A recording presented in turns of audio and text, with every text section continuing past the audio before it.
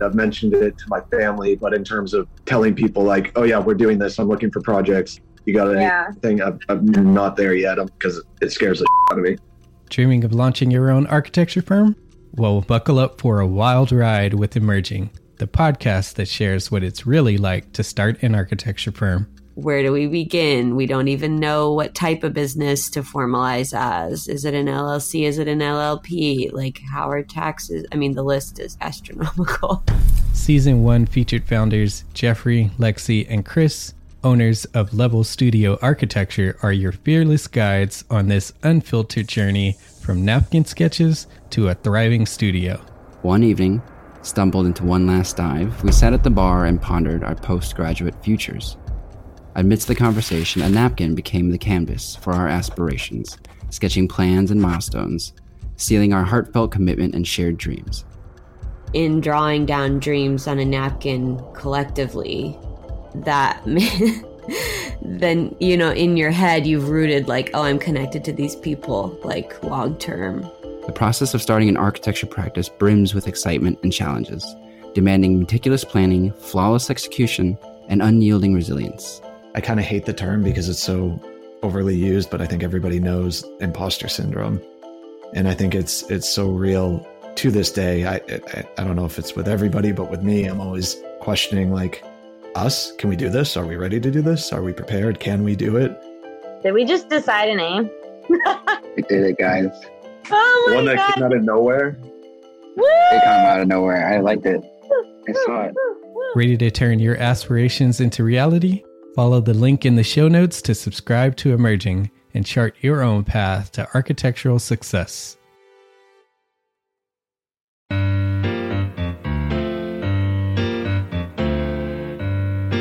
Hello, my name is Demetrius. Jason's out today, but you are listening to Spaces Podcast Express. Thank you for coming back, everybody. Today we have a guest joining us.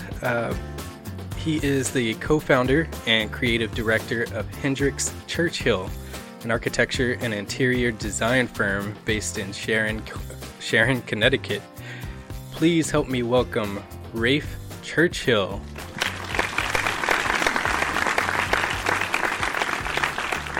Rafe, thank you for joining me. You bet. How are you? Good. How are you? Good. I'm excited about this. It's gonna be fun. Yeah. It's I like this format a lot because it's there's a lot of pressure because it's short form. So you got to get those questions and answers out pretty quick. So. Right. All right. But thanks again for joining me. Talked a little bit about the company, or at least just a background of where you're located.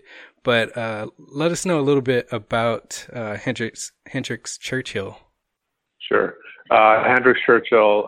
We're based in Sharon, Connecticut. That's a pretty small town, about 2 hours outside of New York City. And I own the firm with my wife, Heidi Hendrix. She's an interior designer. And there's about 15 of us in the firm. And our work, primarily we're within like a 5 or 6 hour radius of our office. So we're up in Maine. We're out on Block Island, Nantucket, parts all over Connecticut, the Hudson Valley, definitely in Manhattan and Brooklyn. And we're currently in Austin, Texas, and Wichita, Kansas. Okay. And the firm's evolved over time. You know, originally I had my own firm and my wife had hers, and then we merged about 4 years ago. Cool. What are you guys working on primarily? Is it mostly housing, commercial, both? It's mostly residential, single family, and they tend to be second homes. Okay. So a little bit higher income, probably a little more fun projects. They're a little more fun, yeah. Yeah. You know, we try to pair ourselves with the right projects and the right clients, but they tend to. You know, it doesn't mean they're all big. You know, they aren't all big projects. You know, some of them are smaller, but they're all good projects. And so if it happens to be 5 hours away, we'll still take it. Yeah, sure. Do you have, what makes your firm stand out? What do you guys have sort of a niche as far as style, or is it a service thing? What makes your company sort of stand out? That's a question that we probably all ask like ourselves, like how am I going to do this? How am I going to get noticed? And to tell you the truth, I just kind of like went into this doing our thing, and yeah. we just like, we happened to get the right clients at the right time, and they literally saw what we did and said, I want that. And then couple of really good clients with some strong personalities, and we started to collaborate really well. And so the focus of the firm has evolved very much in part because of our clients, right? So I'd say that we're definitely collaborating with our clients. It's not just a service relationship.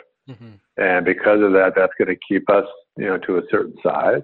Mm-hmm. Which I think is nice. I mean, we're at 15 right now, and I kind of think that's a good place to cap it, because we want it to be fun, And after 15 people, like, how are you going to find 15 people that you want to spend 6 hours in a car with? Yeah. Like, you really gotta, if you want that good group, you got to be careful.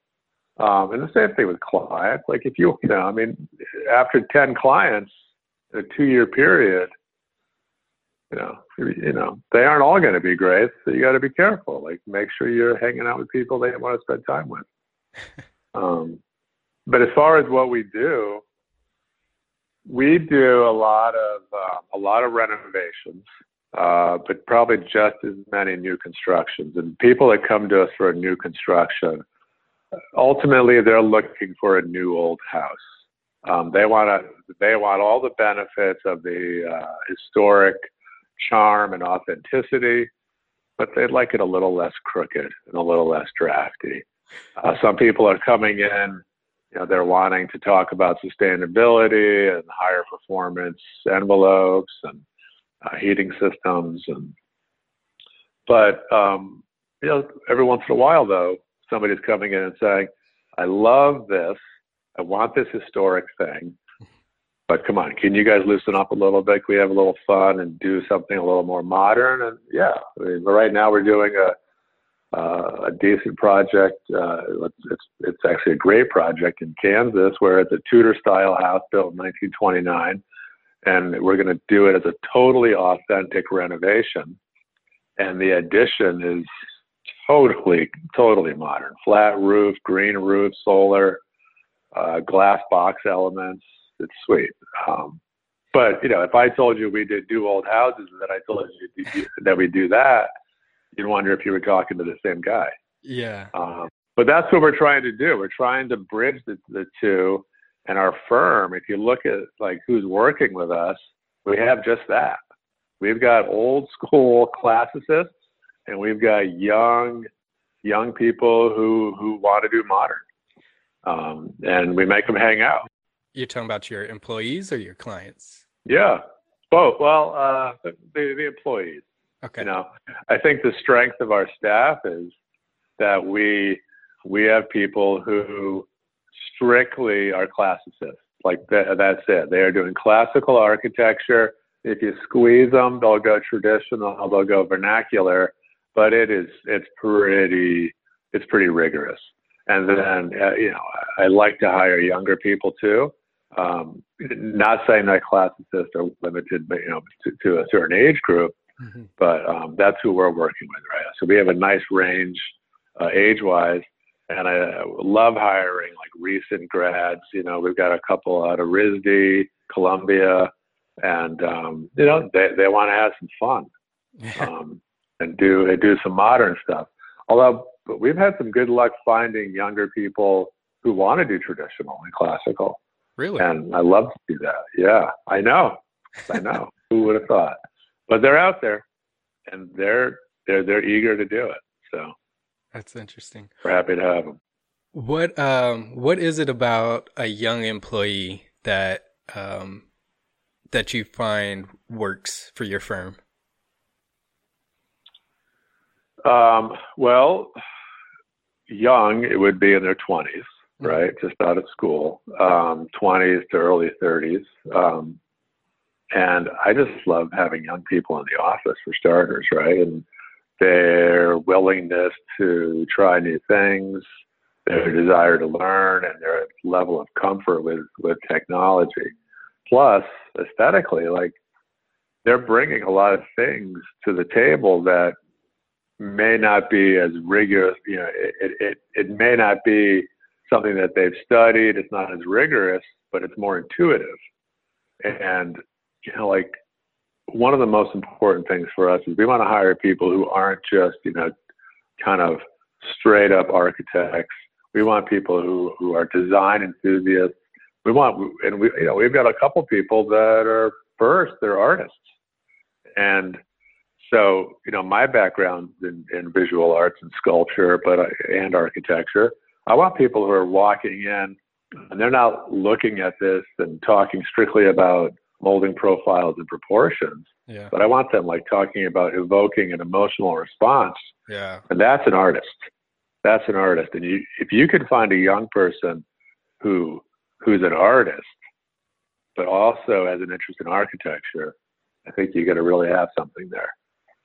But it's a lot of work. I mean, you aren't going to just be like, you know, here's the program, here's your project architect, have fun and work together. Like, you're collaborating. You're hanging out with these people and you're working together. Yeah. It's not, you don't just give them an address and, you know, ask them how it's going in a week. Yeah. So. Yeah. The reason I ask is, cause there's that catch-22, like you're alluding to. There's that energy, with a young employee, but then there's that learning curve that you also have to accommodate for. Is that, do you find that challenging? Well, I would say that if I didn't have to run the company and, like, you know, do all that stuff, I'd have more time to do it. But I really enjoy spending time with all the employees, and I don't find it challenging because you just got to take it apart. You know, like, every house, every project has its process, its pieces. And if they're getting in that schematic and you're writing and they're helping you put together the design brief and outlining the design program, you're walking them right through it. We've had a couple of young people start, you know, basically straight out of school, and, you know, within 2 years, they are flying high. They're doing really well. And, you know, the red lines are fewer and fewer. I mean, they really are catching on. You know, you got to hire motivated people. Yeah. They have to be disciplined. Yeah. You know, art or not, you want to be successful, you have to work hard. Yeah. And then the second part of that I was going to ask is, are you finding with younger staff that you're learning from them as well? You mentioned technology a little bit earlier. Are you finding that? Yeah. Or even if you're not directly learning per se, your company is moving up a little bit, learning something as a business. Right. I would say that the firm as a whole is definitely influenced by having a younger staff, and we're also probably 60% women on staff, which I think is hugely important. So our goal is to focus on keeping it equitable at the very least. If we can contribute to a diverse staff, that's great. And then younger people. So there's a few boxes that we're looking to check off, and we're doing it. Yeah. And it's great. And it's fun. And so I'm not going to say that like I finish my day and say, oh my goodness, that 23-year-old taught me so much today. But I will say, man, I had a good time working with that person, and it feels good to share that, you know, my experiences and my knowledge in construction and design. And it's just a good time. As far as technology goes, this may come as a surprise, and I've had this discussion with a few people, but everybody thinks that like a 25-year-old is going to be like there on the edge and is going to be totally familiar with technology. And, you know, sure, like they're pretty good. Yeah. But I've got a 17-year-old and a 14-year-old, and those are the ones who are teaching me things. You know, sometimes they're just like, geez, Dad, what's your problem? Like, come on. Yeah. So, no, I'm kind of looking forward to 10 years from now where we're pulling up, you know, or 5 years from now where we're pulling up 16 and 17-year-olds of today and getting them as interns and, you know, recent grads, because I'm hoping that they'll maintain that enthusiasm for technology. Yeah. How did you find, you mentioned you have sort of an art background. What was that background? And then sculpture. Sculpture. Yeah. And then how does that influence your work, or does it? It does. I mean, I grew up in a small rural town in Connecticut. I grew up in Woodbury, Connecticut. And when I was growing up there, it was probably 2,300 people, and there were 101 antique shops. So I grew up in a barn house, in a converted barn, and my father was a builder. So that's a lot going on right there, right? So the entire family I was basically born a third generation builder. My brother today is still a builder. And I grew up in a converted barn house. We lived in houses that were renovated, probably 10 different houses. I grew up going to antique shops. I grew up going to museums. And I went to college and studied art. Mm-hmm. So you throw all that into the mix, and there's an appreciation for history and process and mechanical and textures and colors and finishes. And then I went to art school. So on top of all that, now, you know, for me, I want there to be a story. So if we're doing, you know, a so-called new old house, we're going to talk about what year do you think this house, you know, was built or is influenced from? Like, what's the precedent? What about that barn over there? Yeah. What about this kitchen addition? What about the shed? And we literally will do a drawing that will show the evolution of the property. And we'll be like, you know, main house, 1830, barn, 1831, or barn 1830, house 1831. And then an addition at, you know, 1905. And, you know, even in my own house, it's kind of cool to walk around the house and be like, oh, that's right. This was built here. That was built then. That barn was moved from down the street and now is my kitchen. Yeah. So, you know, and the details of the house respond to that. So not that it's so much sculptural, but it is in a sense, because it is telling a story by your choice of materials and the composition and the scale and the proportion. It's as much architecture as it is sculpture, but you want to evoke an emotional response and you want to trigger something for the client and even for the people that experience that, triggers.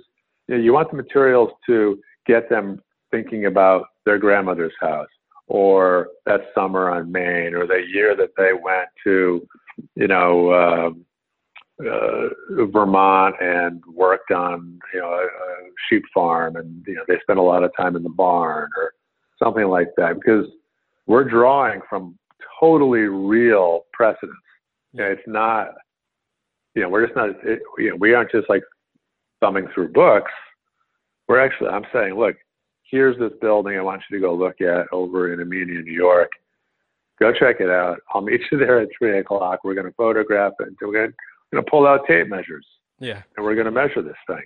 Yeah. And we're going to sketch details while we're standing there. Because if you want to learn something, you're going to sketch it while you're standing there. Don't just take pictures. Yeah. It's just like if you're doing a landscape, of course, sure, a lot of painters are going to take photos and go back to the studio, but you're going to do a study or two and try to capture the essence of either that landscape or that building while you're there. Yeah. And I think that, if you're approaching it that way, you are approaching it as an artist. Yeah. And, you're not replicating. Sometimes you are. But you're trying to capture the essence. And the only way you're going to do that is to, address it on many levels. Yeah. Right? I mean, the form, the proportion, the scale, and the materials. Yeah. Makes total sense. So we're up against it already. That went by fast. So Rafe, one last thing is, where can people find more information about you and follow Hendrix Churchill? Any social media that you want to promote or anything like that? Yeah, so we're on Instagram. So, just Hendrix Churchill. And our website is hendrixchurchill.com. And we're always, as far as Instagram goes, we're always keeping up, pretty active, and hoping to see a growing following. And we keep you updated on press and any new projects and photos from the field. And the website, we're developing a new website right now. I hope to have that up in the next few months. Okay, cool. And then I wanted to mention, you just recently completed a longer form interview with Mark LePage at Entre Architect. So you can check him out there if you want to hear more from Rafe. You can just go to gablemedia.com, GABL media.com. It has all of our shows there, and you can just jump over to Entre Architect there. But Rafe, thank you so much. Love chatting with you. That flew by. Yeah, that was fast. So thanks a lot. That was a good time. Yeah, thank you so much. And for our listeners, make sure that you check out our episode that came out yesterday. And we will talk again on Tuesday.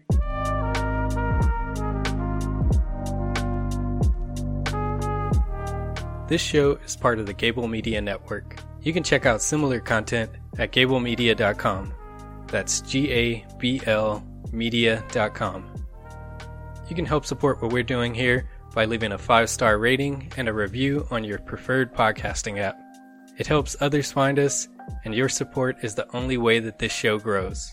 And don't forget to connect with us through our Facebook community, Instagram, and see the random thoughts and articles that we share on Twitter and LinkedIn. Thank you again for spending some time with us. Talk soon.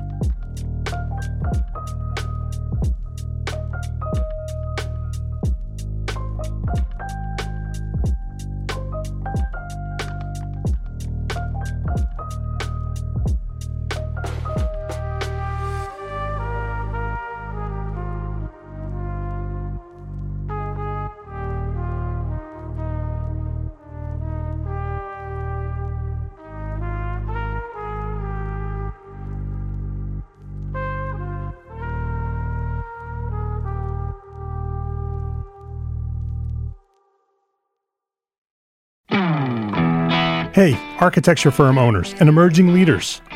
Get ready for unparalleled insight into the development of a world-class architecture firm and a worldwide organization driving the digital transformation of the design and construction industry. With Build Smart, the podcast that's changing how our profession operates. We share the incredible stories behind innovation in the building industry with my friend and co-host, Patrick McLeamy, FAIA, former CEO of the international architecture firm, HOK. You know, Yamasaki's office or firm lasted during his lifetime. And when he passed away, I think that was the end of the Yamasaki office. Helmut did not want that. He wanted a firm that would live out and grow beyond the founders. In Season 1, discover the untold stories behind HOK's meteoric rise. from 150 employees in St. Louis to a powerhouse with over 1,900 staff members and 27 offices worldwide. They weren't as polite as the Kojima people. That was just boom. And anytime you have a creditor, whether it's Kojima or the bank, that wants their money, unless you can raise money someplace else, you are out of business. Bankrupt. And hold on tight for Season 2, where Patrick takes us on a new adventure as chairman of Building Smart International, shaping the future of digital transformation in the design, construction, and operation of built assets. Ian Howell, Ken Harold, and I, Ken was my technical representative from HOK, the three of us took a tour of Europe of 5 cities in 5 days. Very busy time. Simply follow the link in the show notes to subscribe to Build Smart now and uncover lessons that will transform you and your architecture firm.